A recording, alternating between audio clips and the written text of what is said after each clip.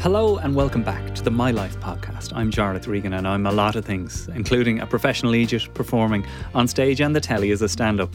I am the Irishman behind the Irishman Abroad podcast, and I'm also the host of this series designed to create quality conversations to inspire, engage and generally help you improve your life mentally and physically.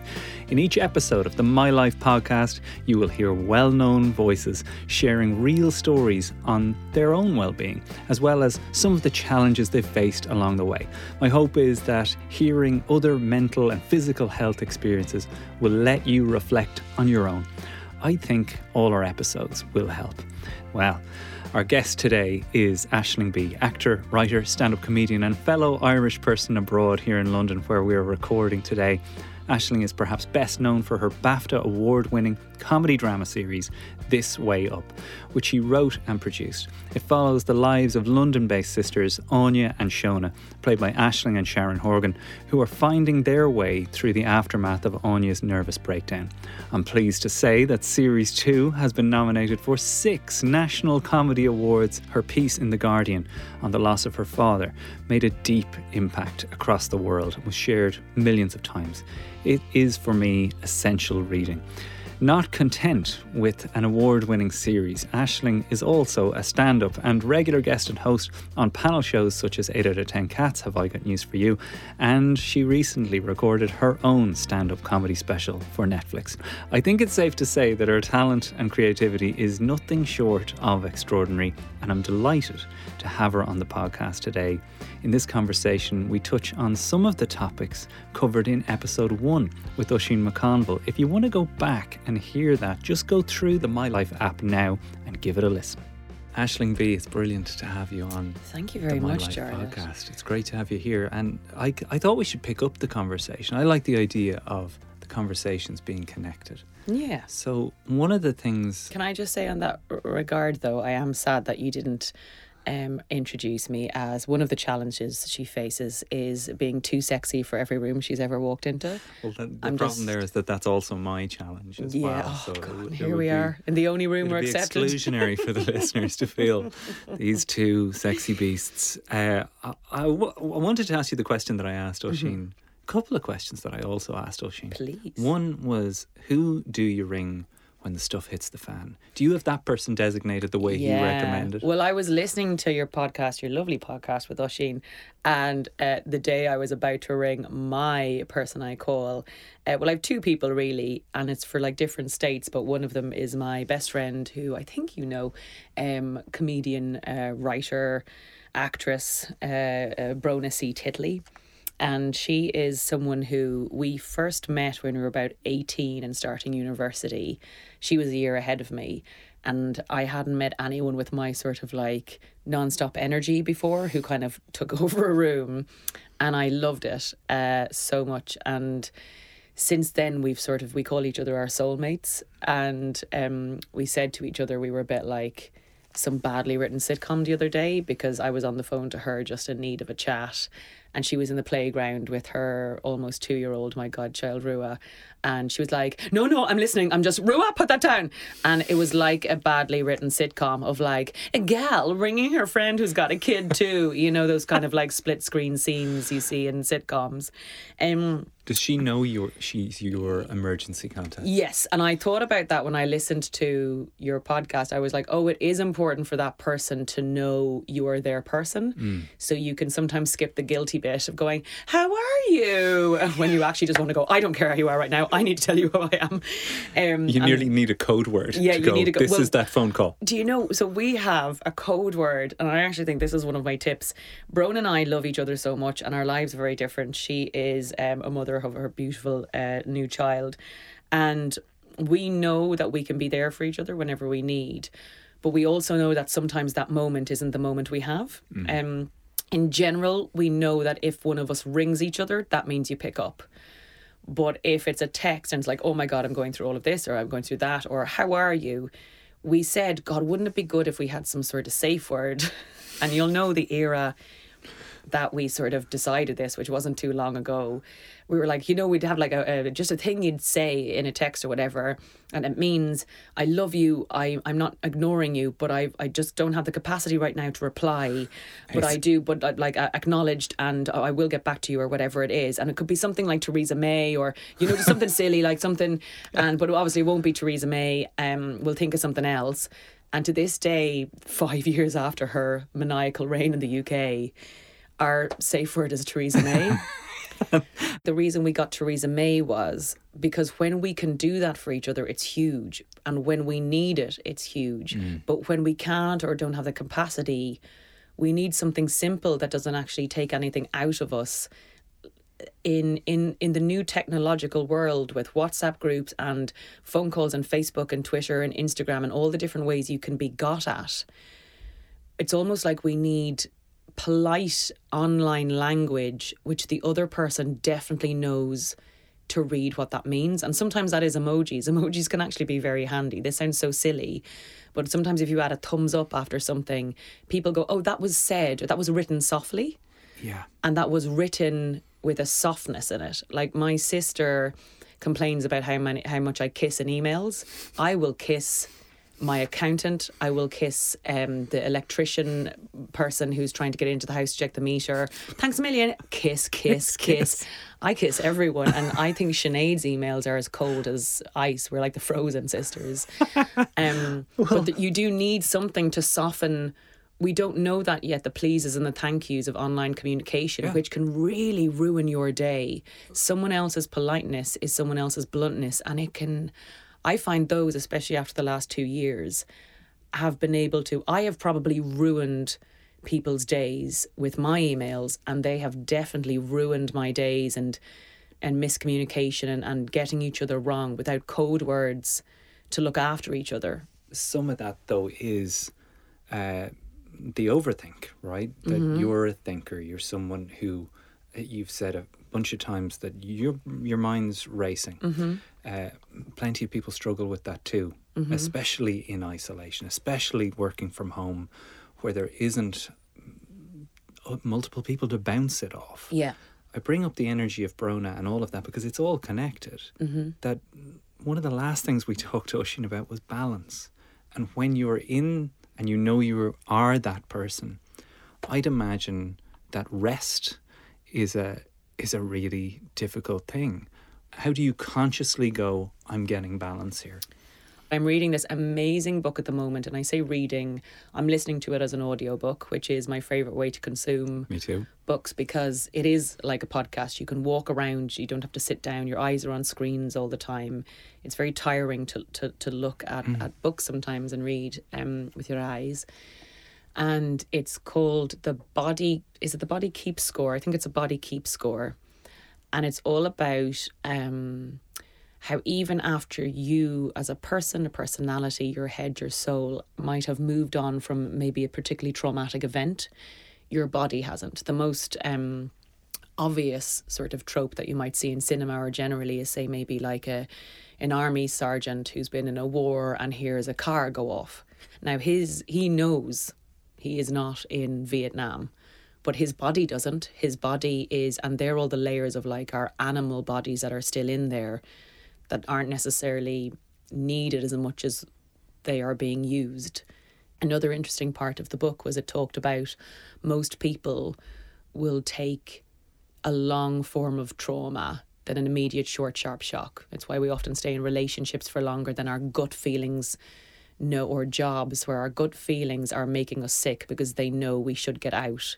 But it's so hard to do something that's going to be painful for us, pull off the plaster, than for a small amount of time. But it makes you sick. And I've definitely this year, like I've had a lot of high stress situation and know where to put it. And it's the first year I've ever understood physical pain and living with physical pain. I got repetitive strain injury in my hip and my hand. I had a lot of empathy for living with mental pain, but I hadn't, not empathy, but I had no real connection of how it drains you and how tiring it is to live with physical pain. And mine is in no way or shape or has been in comparative. But it's also, when it's your hand, it's a thing I write with. It's my microphone hand. It's a kettle. And it's upsetting because you might want to scroll through a script or something you've written and your hand is, like, I wrote most of the second series of This Way Up, like, and edited it with like ice packs wrapped around my arm. And it does make you realise, like, what I've been shocked with this year was how my stress and stuff always felt like an ethereal concept I had to deal with that had something to do with my personality. I never thought that it would manifest so obviously in my body. And it was a big wake-up call this year when they showed me the MRIs of my hips and stuff. And I'm like, oh God, that would be like, that's something I associate with sort of someone elderly or being crouched forward. And I know a lot of that gut feeling where you don't do something because it seems harder short term and it's easier to continue in a painful experience long term. It just is easier. We've all done it for 2 years. Oh yeah. If someone said this will last for 2 years, we all would have ran into the streets, you know, and set our toes alight. But this long, slow trauma that everyone has had, but a lot of people have had it worse, and that much we know. We're not all in the same boat. We're all in the same storm with different levels of things to hang on to. Everyone's living their own pandemic, yeah. And it just, I suppose, it was fascinating to realise how low level pressure and trauma people can put up with. But at some point, something breaks and you start seeing it. I'm 37. I know, Jarlath, I look so much younger. You thought this was crazy. Like the teen episode of the show. I know, I'm sorry, but I actually just am. But I'm just one of nature's great mysteries. But like, I couldn't believe what I've sort of done myself, given like what people go through when they've had actual car crashes or things physically knock into them. And I've like, this has manifested from inside, and that's been the mind-body connection has been really fascinating with me. I'm kind of blown away as well, though, hearing this, because you would not be someone that people would go, oh, of course, she'd be oblivious to that because she wouldn't really reflect on these things. You are a reflective person who is in touch with I'm only reflective. Alternatives. I don't even believe I'm here now. I believe I'm in 1997, you know, trying to find a Spice Girls t-shirt that fits. But I think isn't it crazy, though, that... you know, we often think these things happen to other people, and then there you are, being faced with it. Especially when I think you've said that you became the poster girl for loneliness, and that The Guardian runs this piece with your face. I remember, so for that, the context of that for anyone who's listening, I you know, wrote my series This Way Up. I wanted to try and create a comedy about loneliness, because I often believe, like, people go, but you don't look, or you don't seem, or you don't this, and it's like, oh, I'm sorry, what's depression supposed to look like? What is physical pain supposed to look like? Does everyone walk around going, hi, it's me, I'm the face of depression and all that? But I remember like a sort of feeling of an embarrassment around loneliness in particular. And because the feeling of being lonely is attached to, I'm lonely because nobody likes me, because I've no friends, because no one wants to talk to me, and I might be awful. Yeah. So if you say you're awful, or if you say you're lonely, people might think, oh, she means code word, other people don't like her, we should walk away. It's like a schoolyard thing we all have, is like, if someone doesn't like someone, they'll move away from them. So you're afraid to tell anyone you're lonely because you're like, oh, you don't sound like someone I'd want to hang around with. You sound like bad company. But it has nothing to do with solitude or friendships. It's to do with like an inner little bit missing, that just you don't know what it needs to be filled, and you can go chasing that through gambling, like Oisín was talking about, or standing on stage in front of 6,000 people trying to make them laugh, or like, will this fill up that little bit? But I remember when This Way Up came out, I was talking about that, and then they, in the Guardian article, and then the byline was like, loneliness, and with across my face. And we'd done this big fashion shoot with like really nice dresses and makeup and hair. And then they put the big word loneliness across my face. And I was honestly like, I looked nice in the photo. And I was considering not putting it on my Instagram because I was so embarrassed. And I don't know who I was embarrassed, but I thought everyone in the world that would see it And so my big face saying loneliness, and it was just like, so I felt so embarrassed, so I put it up on purpose to challenge my own embarrassment around Isn't it. that amazing that you were still embarrassed, having written Oh, yeah. the show about it? Yeah, but it's the character. Yeah. So, you know, I also don't have an older sister. Like, you know, and my name's not Anya, Charlotte, sorry. Thanks for clarifying all these things. Charlotte doesn't know what a film is.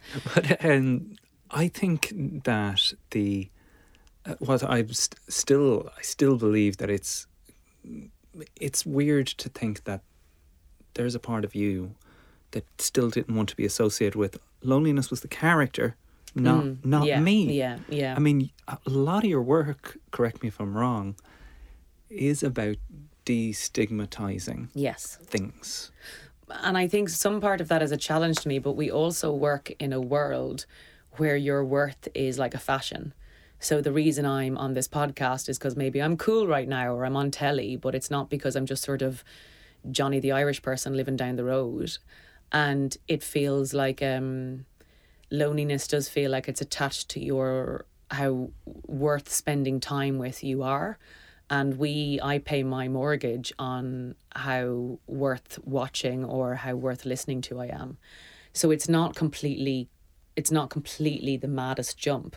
And I think sometimes when we talk about mental health or things people do, I really liked when Oisín talked about making lists, because that felt like a practical thing you could do today. Yes. And when I was listening to it, I wasn't having a good day, and it was the day I rang Brona.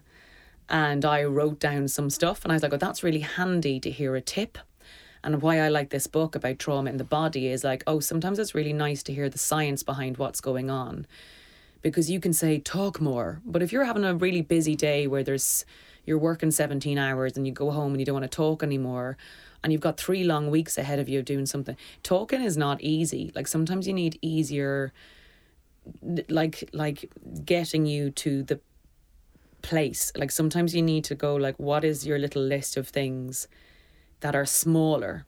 And when I was having like a really bad time this year, like going on holiday, first of all, we couldn't go, but like the idea of that was too big. Mm-hmm. And so you need like today maybe like, okay, just try with tea, just try tea. Yeah, try tea first. Or go to the shop, and don't make a big list for yourself of all the things you need for the week. That's too much right now. What tea do you like? And just go smaller. And I've talked about this before, that like when people are on the edge, it's like we don't know. It's kind of like saying to someone whose house is burning down, would you ever consider now getting a fire guard on that fire? Yeah. And you're like, oh, that's a great, I'm just too busy with the flapping and some water here, but that's a great idea for down the line. And it's like you don't realise until you're there that you're there, but maybe we need more in case of an emergency, break this. And it has to be way smaller. I've started physio recently and it got too much, so I've stopped physio and I'm going to restart once I just chill out, because the doctor said to me, you need to be doing physio every week, you need to be taking a rest, you need to be taking a break. And every time I tried to move or do something, I'd be so excited, and then that would, because I was so sensitive and stressed, it would knock the pain back. So I, like, one time I did physio and I felt great and I walked home, and then by that night I couldn't move my leg anymore, which meant that I couldn't go the next week because I wasn't able and it just felt like a cycle. The thing to fix it is hurting it, and it felt like a cycle that I could never get out of. And I have a lovely therapist who is based in science. Like, a lot of her stuff is kind of like that trauma book where she's like, your body's overloaded, and she's South African, so I'm going to try. She's like, your body's completely overloaded and you just need to like take everything down a step and sort of give up a bit and just like watch something stupid on TV. And I've definitely tried to do too much at sort of the higher end of the ladder. And I think Oisín sort of brought it up a little bit. He was talking about a tree, and I was like, oh God, is this going to be the tree that I know about? But it was a different tree. Both of us mad into nature. And it was like, when you're at the bottom of the tree is despair.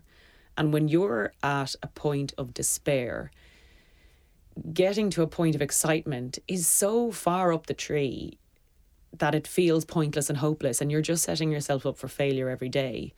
But if you're at the point of despair and you could get to like even acceptance that you're in despair, then maybe a little bit of like hope that you might get out of despair, and you just try and work up slower. It's not as great a fix, but it's achievable every day. And it's sort of what I wanted to write about with the show, with This Way Up. The sort of nobility of managing to get yourself through every day, because every day makes a week and a week makes a month. And like 2 weeks ago, I was so in despair about physically, like the injections hadn't kind of kicked in, the steroid injections that I'd got. And I was like, this is my writing hand. This is my career. And it's hard to like type and stuff like that and reply to all my WhatsApp groups. And I couldn't see how to get out of it. And she just suggested stopping stuff for a week or two. And it just, someone sort of in a position of authority suggesting stopping trying rather than trying to fix yourself was actually a real relief. And I gave myself permission to sort of like not have gone for a walk that day to get up and get out. And I know a lot of that is also good advice for health, but like to not have done anything today to help yourself. Yeah. To just have had a day from trying to fix things. And there is a strain.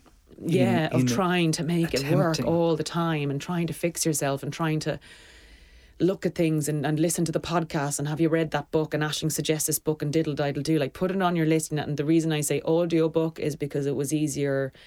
Listen to a bit here on the way here to this podcast, listen to a bit somewhere else the other day, and in between I also listened to like my friend Catherine Ryan's book talking about some nicer things. And then it's mixing and matching, so you're not trying to get everything done in a day because it's unachievable. And also how I got myself into this mess in the first place. You can overload yourself, and then I get overwhelmed with all the potential things you can do or should do. The My Life app helps you live a healthier, more active life. Download today to help you understand more about your health and pinpoint the small things you can do to improve your well-being. Search for My Life by Irish Life in your app store. My Life provided by Irish Life Financial Services. My Life is not a regulated financial service. I mean, overwhelm is one of the things that I really wanted to get to with you. Because could I suggest 3 things on that overwhelmed that have really helped? Let's do this. This is great because each week we can have concrete, actual advice. And it because Oisín with the list last week, I was like, I knew helpful. a lot of the other stuff, I connected with some of it, but sometimes you just want a bit of actual practical help. Okay. I have taken off, there's a thing on WhatsApp where you can take off knowing that someone has read your message and someone having read yours. Now, we can be frivolous about WhatsApp, but that is probably a bigger part of most people's daily lives. Completely. So take off. You will never see 2 blue ticks. So you'll never know that they've read yours. And you will never know that they've read yours. And Yeah. I swear to God, you think that's good? You think that's bad, like good to know they've read your... It's not. It's not at all. Not. And also put pressure on them. It takes the pressure off you. You've sent it into the ether like you used to do a text. It's not. It may or may not been read. Of course, it probably has been, but at least you're not, I wonder what they were doing between 12:37 and 4:59 and they were online and I saw... Like that. You're eliminating a spiral. Yeah, that's one thing. The other thing I do is I am allowed social media as much as I want, but I have deleted Twitter and Instagram off my phone. Okay. And when I want to upload something, I download them, put back in the passwords and upload them, then immediately re-delete. And that is so boring to have to do. It's a lot of work. You won't do it. You won't do it a lot. Yeah. And why that also helps, it's another thing where people can get at you in terms of communication that you're just not aware until you're on a laptop, probably sat a little bit better and not doing it on a phone. So like quick little messages are less likely to happen. The other thing I do is voice notes, not for small things like, hey, I'm at the shop, what do you need? That's really annoying because it relies on the other person being in an environment where they can quickly listen and reply. But for, hey, how are you? That's too much to get into back and forth. Do little podcast. I call them with my friend podcasts for each other. Amy Huberman and I often go back and forth with, hi, Beezer, doing a podcast for you. This one is sponsored by Amy Huberman. And her life as well is very different to mine with kids and all sorts.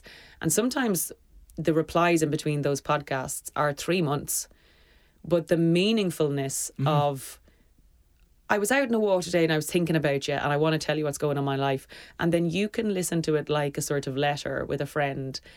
My Aunt Breda lives in Connecticut and she said she used to get like the letters through from Ireland. And she used to realise that it was from a friend in Ireland. And she used to like negotiate her evening around sitting down to read that letter. And when I see like, podcasts from my friends, I like put them in order, like a thing to listen to. And it might be tomorrow will I'll listen to it, but I will properly listen and give you that time. And I know you will get round to mine at some point.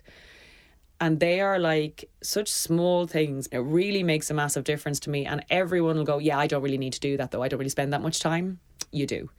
And I would really just, if you can't try it, then you have a problem. I love the idea. And I love the idea that we're compiling essentially a little book of concrete stuff, because like you say, so much of the kind of wellness realm is take some time out. Yeah. Not affecting. How though? How? Just tell me a how now. Is there any how now, brown cow? Is there any like thing I can do now that will just help a little bit now for free, that you don't have to read a whole book or access? And so they would be some of my little things that really, small things that have taken sometimes the edge off the day. You know, you've had to draw lines. The content of what you've done and what you've written, like, I've never said it directly to your face, but This Way Up is such a triumph. Like, it brings tears to my eyes when I think about that series, because I'm so proud. Oh, thanks, and Jarlath. then there's just a part of me that thinks there's nothing like this. There's so many people that are feeling this and don't feel alone. That is why I wrote it. You know, that is like that was the especially the second series. I think the first one I probably wrote because I was interested in the themes and wanted to show I could act and all the different things. The second one I didn't write for me. Like, I wrote it in response to the response from series one of the messages, like the ones you sent me and stuff, which were so lovely. And knowing that it sometimes can mean a lot when people who don't just look strong but are strong. Like, I'm a strong person, I'm funny, I'm sexy as hell, boys. Like, that's can be lonely and messy and have bad days as well. I think that's important to see, which is what Oisín was talking about, like the hive, and yet people aim for that high. Yeah. And sorry, I interrupted your thought. But I liked the interruption. I never ever fault an interruption, especially when it's your truth. You did write the second one for others. And yeah, the first one probably did have a load of ambition of yours in it. But you hit these people right in the chest with this thing. And they then flock to you. They come to you. How hard is it then to draw the line and go, I can't reply to all of this, that this is now, I've tried to reply to all of these messages. It's hard, but just if you're listening, know that I still want you to write and send messages on Instagram, because I think what I realised this year was my burnout from all the other things meant that I couldn't appreciate that as much as I wanted to, because that's not always a thing that tires me. It was maybe the other environments and work environments or stuff I'd been in or set myself up into, and or what I'd taken on and how I'd reacted to it. I think it was having to be okay with that sometimes, in the same way, I didn't write the show so people could critique it, but it's nice when you get messages in or The Guardian reviews it nicely. In the same way, some people who write me messages just need to write it down. And I will still say, if you need to write me a message, someone you do not know but you've made a connection with because you've listened to a podcast or watch a show, bloody write it, send it in. I will probably read it. I will probably never reply to it. But I have seen it and send it. Like, just send it, because writing is a very powerful tool, even if you don't know how to write, because what it does is it takes the thought out of your head and puts it somewhere else. And especially if you can write something down on a piece of paper. And sometimes you do need to know why I like the books about trauma and the body, and even listening to Oisín the other day and listening to him talking about the lists, is because sometimes mental health or your feelings can feel so ethereal. It's like a cloud. It's not really something you can... you can't point out. You can't point out, like love or a good time or a crack. How do you hold it in your hands, Jarlath? Yeah, but when you have to formulate it... Yeah, but sometimes when you can explain what's at least physically happening to you, it's something you can practically do. You can sort of maybe roll your shoulders back right now as you're listening to this so you can just take in a bit more air in your lungs.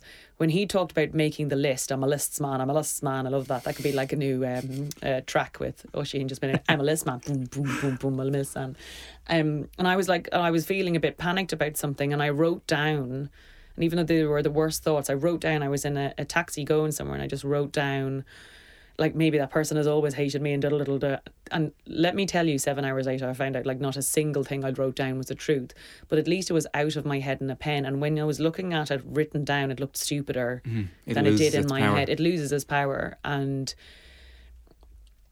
that's sort of what...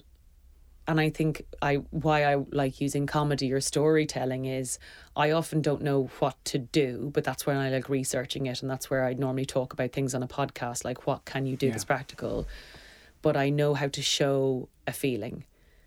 Like that's my, I think, skill, is that like I can show in a watchable, digestible way. It's like people who make nutritious food that's tasty. So you're like, ugh, this doesn't taste like lettuce at all. What a surprise. You know, and people are like, and that doesn't even taste vegetarian. You know, and that's like a big compliment supposedly to a chef. And it's like, how do you like spoonful of sugar a message? And that's the whole point of comedy, is to make it like interesting. I do really want to talk about, you know, the physical side of this, because I think that men will only ever really understand the pressures to be and look a certain way to a certain extent, and obviously that's changed for men a lot, and I've witnessed it in the last 30 years. The change in expectation for men has brought them closer to understanding what it's been like for you guys for so long. When you go into this industry and the higher you climb, do you feel the pressure to look a certain way? One thing I maybe rallied against, because I grew up in like an all-female environment with like no men in my family and no men in my school, I think the idea of the male gaze sort of shocked me, and I hated the male gaze, as in the idea of that your value is by how maybe cis straight men value you. And you can see it and you can feel it. I could feel the difference walking into a room when I had bleached blonde hair or when I looked a certain way. You can feel that your value increases. And to say that's not real is ridiculous, because that does really exist. And we also do it ourselves. We like looking at nice things, and that's what ends up happening. But again, it's like, is that the total value of a person? And I think some part of me rallies in what I do, because you will always laugh at comedy that's funny, and that is a value that like doesn't go anywhere depending on how you look. Now, that's not to say in comedy there isn't still a lot of looksism, ageism, sexism, all the rest, ableism. It's that it's like holding steadfast onto something where I know I get valued as that sometimes.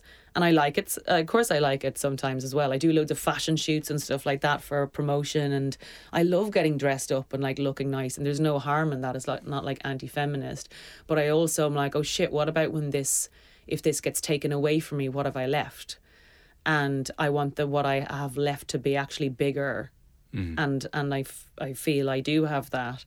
That's why maybe having like a pain in my arm and my hand, which is something I used to write, was so panicking, because I'm like, oh, that's where some of what I perceive to be my value is, in my ability to write and tweet, of course. That's where my main value is. But the one thing I liked that Oisin brought up last week, and I'm really glad he did, was about periods. And for me, like the last few years and even now have been so like eye-opening and enraging as to the degree to which the little degree of investment and research there is into everything from bloody seatbelts to paracetamol to, we all think the sign of a heart attack is, ouch, I've got a pain in my left arm. Yeah, if you're a man, that's not the sign of a heart attack in a woman.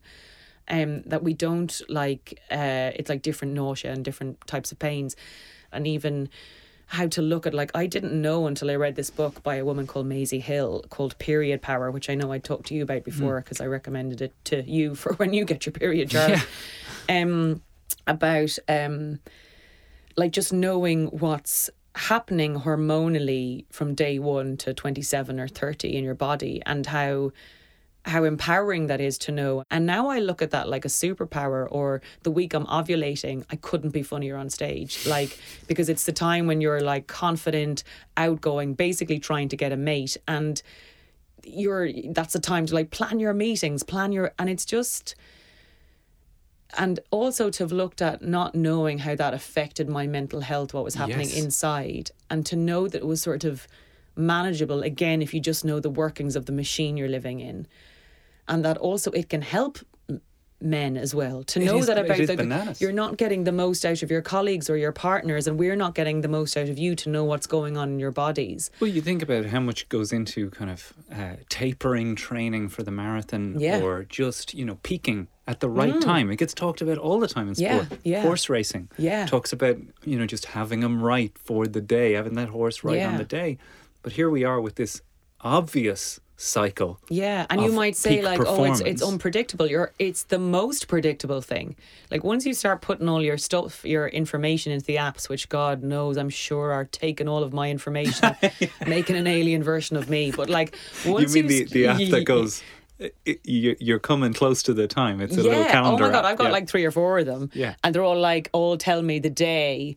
They're like, you're about to get your period. And I'm like, you don't know me. And then I'll look down into my pants and I'm like, that bloody app, literally that bloody app is at it again. What I found was in terms of writing the show, I was always kind of going, why one week can I like write all the dialogue, and the next week when I have a dialogue deadline, it just seems like hell, and all I want to do is clean up last week's dialogue. And I know this is a really specific example, but it sits the same with, like, say, a broad document and like editing something down. But then I started planning, and I asked like if I could just hand in scripts in a different way, and they'd still all get done. But that, like, the big messy version would be, say, the ovulating week, where I'm like taking in loads of stuff and I can think of loads of jokes, and it's like brrrrumph. And then the following week, like, I'll try not to schedule many meetings, and I'll kind of like, I can't wait to clean up. It's a kind of pottering nesting time when you're like, I'm cleaning up that dialogue. I can see clearly where the point of the scene is now. And that's not unpredictable. That's like literally every 4 weeks, the exact same process happens. And it's not saying it always works, but it's actually really predictable. And it's just... You must have felt like you unlocked something when I did, but I unlocked it, but I also unlocked this sort of anger at like how many people get in touch with me. I talked about periods on Jamila Jamil's podcast, and how many people get in touch with me like, wow, I never knew that, and how wow, I never knew that I was reading the book. And I'm sitting there going, but this happened every month from like, I had mine the age of 17, and I'm like, why didn't I know? Like, even that's the week you feel sexy, that's the week you should be going to loads of parties, but the following week is like a bit more like, and even like your sex drive, everything about it, how it fits into trying to work out why I fancy someone, why I don't this week or not, and it's empowering. It's not understanding an illness. And we've always seen it as like, if you can just get through that illness now for a good 40 years or so, and then after that you'll be free. then you're in business. Yeah, and it's the same like a lot of people now who are sort of in the public eye and don't seem of the age we might have associated as being like our nana's issues, are now talking a lot more about menopause, and it's not unsexy. I just think it's and like for coaches and sports, it's relevant to your life. It's not a burden of information, you know. You can track your physical activity, nutrition, stress levels and sleep, as well as details of your mental well-being on the My Life app. My Life, provided by Irish Life Financial Services. My Life is not a regulated financial service. I don't know if it's you that said this, but the quote I wrote down, it might be attributing it to you anyway, I'm sure you'll take it, was that Is it the only thing I have to declare as my genius? Because I do feel I said that before Oscar Wilde. It only takes 93 years to get over your childhood, and then you can get on with the rest of your life. That is one of yours. Yeah, that's one of my great tweets written with my scraggly old hand. I'm probably living that more in the last 10 years than I ever have, and I feel like I can't be the only person at this point in his life who's, getting healthier in every perspective. Like, honestly, the Irish Life app has helped me. Charlotte, fine, we'll all say it, yeah. But like, you know, just a kind of a checking in, you know. And when Oisín last week talked about, I mean, listen, I don't know anything about sport really, other than people seem to really like it. Which is hilarious considering you grew up in a sporting household. Yes, I know everything about horses and horse racing, except sort of maybe missing out the essential passion. And it was interesting hearing him talk about like a respect for a 24-year-old athlete he was talking about he's on top of things or could register stuff quicker. And I think maybe you and I have a similar thing of going, if I could go in a time machine back, and maybe I have a little bit of a passion as well of going, God, this could have saved me a lot. I wish I would have heard this information earlier. And that there's certain stuff like that if we just can pass on more, and then people can be empowered earlier and get ahead of problems when they see it, and little signs to look out for. And not everyone, sometimes you have to learn things through mistakes and lived experiences. Like no one can grieve for someone else, but sometimes you can go through something going, oh, that was an unnecessary piece of pain I wouldn't need someone else to go through. So here's a bit of this that I pass on, you know. Like I feel like I run the same laps. Yeah. All of this stuff. Like, you know, I didn't go through what you went through when you were little. I can never imagine what that was like. And again, it's another thing that I still look to, your courage in writing what you wrote in the paper that time, and just how obvious it was that it needed to be spoken about by the response. But I wondered when I thought about the laps that I run in terms of whatever trauma I suffered as a kid, do you still run the laps for what you went through, or are you just better at understanding, there's a lap coming up, I'm coming around the bend here? No, I definitely, and I think this year has ironically been one of my worst years, and I know it probably was for a lot of people, and I was so annoyed about it.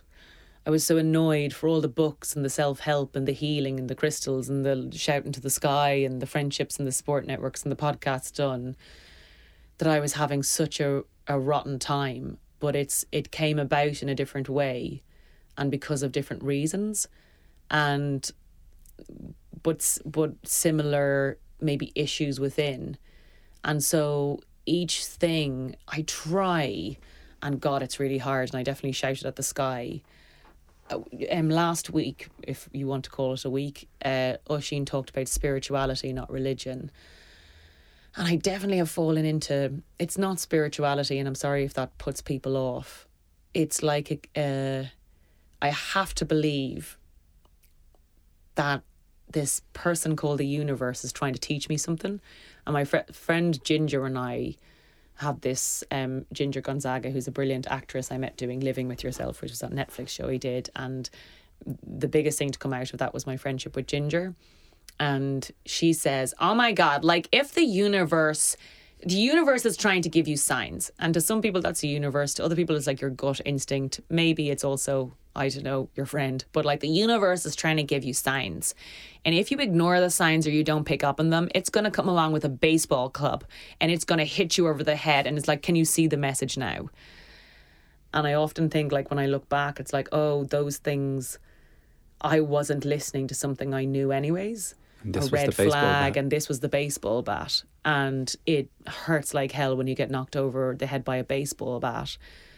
But something, if there, and it's also a way of reframing something, and it's the worst thing in the world where you're trying to talk about a pain that you're in. Someone goes, well, at least this.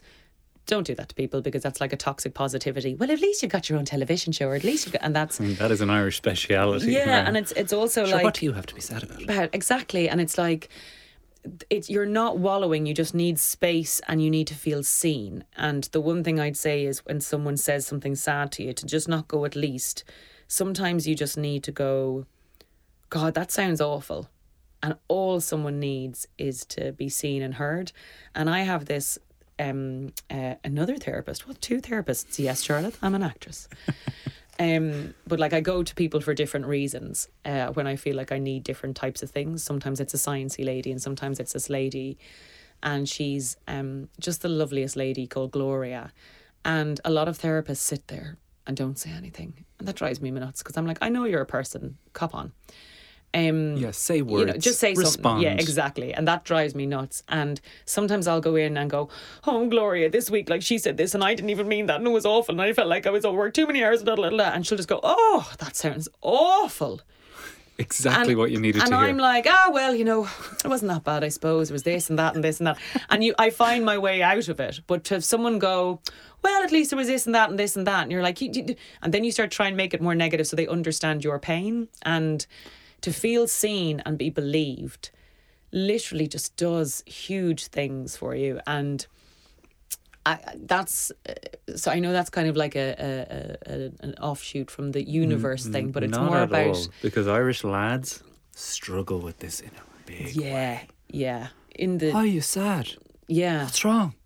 But how can I fix it? How can I fix it? And I think that how can I fix it is okay, but the answer might be not nodding along, going, that sounds awful. So someone feels seen and allowed to continue with more of the stuff without feeling judged or like it's silly. And what I find is a lot of the time we put so much responsibility on the person who has to listen.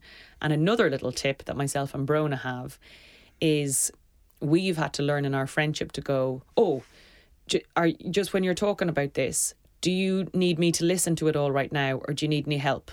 You actually say this to each other? Yeah, because sometimes we've had situations where... I wish I had that. But it's almost like, because sometimes you need to come in and tell the whole story of what happened about your day and how annoyed you are without someone going, wait now, maybe you should try not to... And you're like, no, I need to tell you the story. Yeah. And then other times I'm telling you the story and someone will go, well, maybe she was... And you're like, oh, that's very interesting. That could have been that, actually. Thank you. Yeah, I'm not looking for a solution just yet. And what's perceived as helping or interrupting might be the exact same thing depending on what the person needed. But it can be quite handy to go, oh, can I just tell you this thing and I just need to get it off my chest? And like I write about in This Way Up, I think often we haven't been given the tools of words, of like speak and sentences. It's really hard. Like, I don't have the answers. I just know that's something I definitely have lacked and have looked for. And like you mentioned the words, right? The lack of the words. And I immediately thought of my father and how that generational thing of sometimes wanting something from your parents that aren't, that they just don't have. Like, you're going to your mum, can you just not do that? But and then to she's also just know to look for her words that might not be words, to look for the dinner on the table or what was in the fridge, and to recognise those as words. Yeah. So that person might not have all of the language, but you have to learn the language they are speaking to you. Yeah. Listen to the hands and the gestures and the stuff and sort of learn to trust those as well. It's like, oh, you know what? That person didn't tell me they love me, but they squeezed my hand and they were physically there.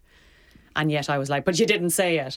Now, the responsibility is in the middle where you're like, just so you know, I loved that you were there and you squeezed my hand, but I really need to hear the words. I'm just someone who just needs to hear I love you or that I look nice. And would you say that to your mom? Mammy and I have learned, but it's when you're with your parents, you're operating on a different level, or with a sister, because you're operating on the one different. I'm operating with you now is Aisling Bea, age 37.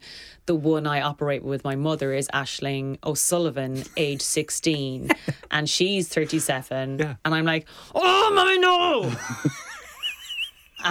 But we are finding it slowly but surely. But a lot of it has been me learning her language. Yes. And a lot more empathy exactly backwards. And I think we always do the thing of like, I'm trying to get my parents to listen rather than I'm trying to listen to my parents.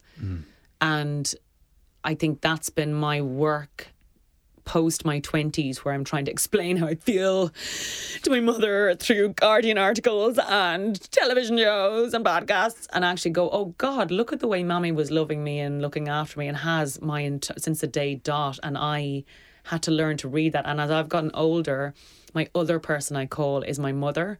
And sometimes if I'm in a panic, Mammy's just telling me about the dinner she had, and it's so calming. And that is better than maybe at that time the thing Brona would have said about like the body and what the body's going through traumatically. that a mammy's winding me down with some domestic information. Yeah, that is it's more so centering. Oh my God, Yeah. I need that so much. So that's... I think that sometimes this depiction of the Irish mammy is so male driven, but there is also just such a different relationship between Irish mammies and Irish daughters, and that sometimes the Irish mammy can believe, I am entitled to say what I like to you because I brought you into this world. And as cutting as those things might seem to you, maybe I'm the only one that will say those things to you. Yeah. Is that your reality, or because I'm just thinking of the mother depiction in This Way Up, particularly the get back in your box moment. Yeah. I mean, it's for me the joke of that is how consistently there she is. yes. And how, like, I wrote in particular one scene on the scene, and I particularly put in me saying, "Mammy, stop interrupting me," when she was going, "Oh God, love you," and she wasn't interrupting. And I wanted to write a scene where I showed what I do myself, which is sometimes and often like you can turn a parent into a cartoon or a story or someone who you know better than, rather than they know better than you and you're the idiot. And a lot of the time I'm the idiot, and my mother is extraordinarily kind and wise, and we have very different skill sets in terms of like noticing things and empathy, but she has like almost like an animal instinct for parenting, and we love very differently. But I haven't realised and didn't realise how much I needed. She's the person when I felt I needed an emotional conversation, all she had was a cup of tea. And we've met each other halfway as we've gotten older. But I did need that cup of tea, and I just thought I needed something bigger, but also didn't know I could go to other places for the bigger philosophical chats. And I suppose what I'm trying to say is, it's not that she's perfect or I'm perfect, but there's a middle ground there where the learning is sometimes on you, the person who reads all the books and who listens to all the podcasts, is to how to learn that person's language. I think comedy helps in that sense, and that sometimes I look out into my audiences and I see their adoring eyes gazing up at me, Charlotte. Oh God, I've AKA been there. them just like going, I'm going to go for a pint now, yeah, until the next person's on. But I see the variety of faces, and some people are old dads and some people are young sisters, and I'm like, oh, you can't judge a person's personality based on whether they've children or not, whether they're a certain age or not. There are certain tropes, of course, but like, our souls are complex, and if all of our souls were to meet at a certain time, they'd find the ones they were pals with, not the ones they were the same age as, or the same race as, or the same demographic or gender as. And that's how I often feel about sort of the way we look at people behind all of the kind of outer space that you're things, wearing. which do matter, of course, and they are real, and it's silly to say they're not real, but it's nice to try and find a link into someone's personality behind all of the stuff. The My Life app is here to help you improve your overall well-being. See the difference it can make to your life. My Life, provided by Irish Life Financial Services. My Life is not a regulated financial service. I mean, this is a very different conversation to the one we had with Oisín, but that's why this is fantastic. It feels very similar. I mean, we're gambling with people's attention. But I do remember you talking to Pete Holmes about, similar stuff. And Pete is one of these people that, if people don't know who Pete Holmes is, he makes an incredible podcast called You Made It Weird. And he's an American comedian. He's an American comedian, and he's also in Home Alone 3. He is in Home Alone. I think we're supposed to call it Home Sweet Home Alone. Or Home Sweet Home Alone. The giant Disney mouse comes in and knocks me over the head with a baseball bat. Pete is like the first person that kind of articulated to me for the best I've ever heard what your subconscious is. Mm-hmm. That he said, sing happy birthday to yourself. The person that heard that is your subconscious. Yeah. And he similarly has a great way of articulating the necessary play side that we need. And you talked about this as well, the career and then the creativity. Yes. People might think that that's just for artists, but I really don't think that that's the case. I think that whether you are out there driving your Uber to the best of your ability, there still needs to be play. Yeah, in your because life. it's like that's what we all realise we've missed this year. Like when everyone's having their office at home and they close a laptop and they don't get that little walk to the lift in the office or the walk out to the car park and they're like, here, did you see what your man was wearing today? Ha ha ha, get into the car. The wind down, the wind up, the little what people call water cooler moments. They are necessary human interactions that make us not robots just functioning to do the service that we're for. It's a hellos and goodbyes and a little bit of chat that are necessary to be human. And COVID has completely washed those away, thinking that those weren't in some way necessary for us or weren't going to leave a scar. And they're your stressor wind ups and wind downs. And without them, we've all become low level, constantly stressed by everything. And that's what that is in our business maybe called play or creativity, but getting to be a bit of your bubbly self that isn't just defined by your job or your lack of a job is exactly what you need to keep going. And we can sort of only leave the basics like we're in a war. And in this sort of COVID, it's almost like a social kind of health war in a way. And we left everyone with the basics, like a ration package of humanity. Like, here's your test or this is what you have to do to just stay basically alive, but not be living vibrantly. And the one thing that the reason I brought up those trees earlier on, again, Jarlath, I always come back to my point if I'm given enough time, is that I was interested in hearing about like how, you know, Oisín grew up in a literal war zone, and if you do, you have to survive on the basics and the literal ration package of survival, and it's a privilege or a luxury to get to take in your environment when you have to keep your head down and run. And that might be literal or metaphorical. And then it's only, like, I found this year, the year really beat my spirit away. And I find it really hard to not find things funny, but find things fun. I can find a million things funny. It's my job, it's work. But to actually enjoy, like to enjoy the taste of food, to enjoy an interaction, to be silly, and feeling that coming back has been knowing I'm on the right track. And it's like when someone says, oh, I can see you're back to yourself again. It's that element of like, and to know how small the things you needed for that were. And it's not a big holiday, it's smaller things. And that's what we found is like, it's the walk with friends and how not airy fairy that is. What I often look for in these sort of conversations is like, yeah, but so what now? And that's where the lists and the little things, and if you can and you're listening and you think, today I'm going to, one thing the trauma book talked about was singing. Sometimes literally singing can break through something in your brain. Like it can just like jig the sort of bad circuit. Dial. Yeah, and that doesn't mean being a singer, but like singing in the shower. And I've literally tried to start like singing it. Like God knows what the neighbours think are happening next door. They probably think I'm auditioning for some West End show because they know what I do. But like I've tried to sing a little bit to like break up the noise, or I've tried to put music. Music is very powerful. Not just in a again like airy fairy, hard to articulate way, but it's a very powerful thing for our actual brains to function so our bodies can function. And sounds that are happy, and it lets your brain sort of go free. So I have now hooked up like a speaker to my phone so I can do it from my bed in the morning, is put on music before I've even thought, I couldn't be bothered. Because some mornings I get up and I'm like, well, where's my phone? No, I couldn't be bothered. I'll just let the go music on in lift silence. You. And instead I'm like, come on, Aisling, come on, get up, you know, and it just, something moves my shoulders, and then the next thing, and I don't always achieve that, but that's another little tip I would try and just see if it does anything. But I will say that, and as Oisín knows as well, like these have all been found through the universe's baseball bats.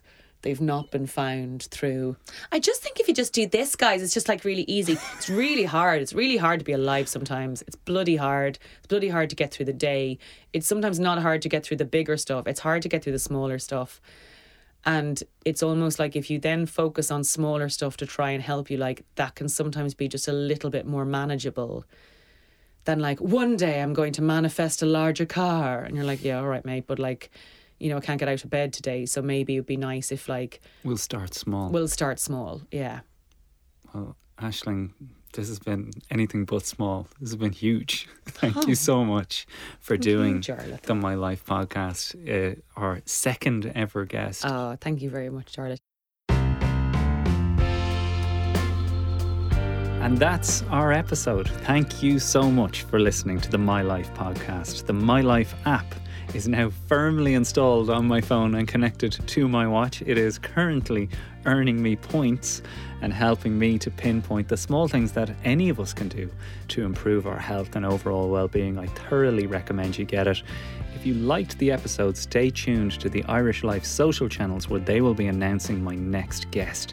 And why not contact the show? We would love to hear from you.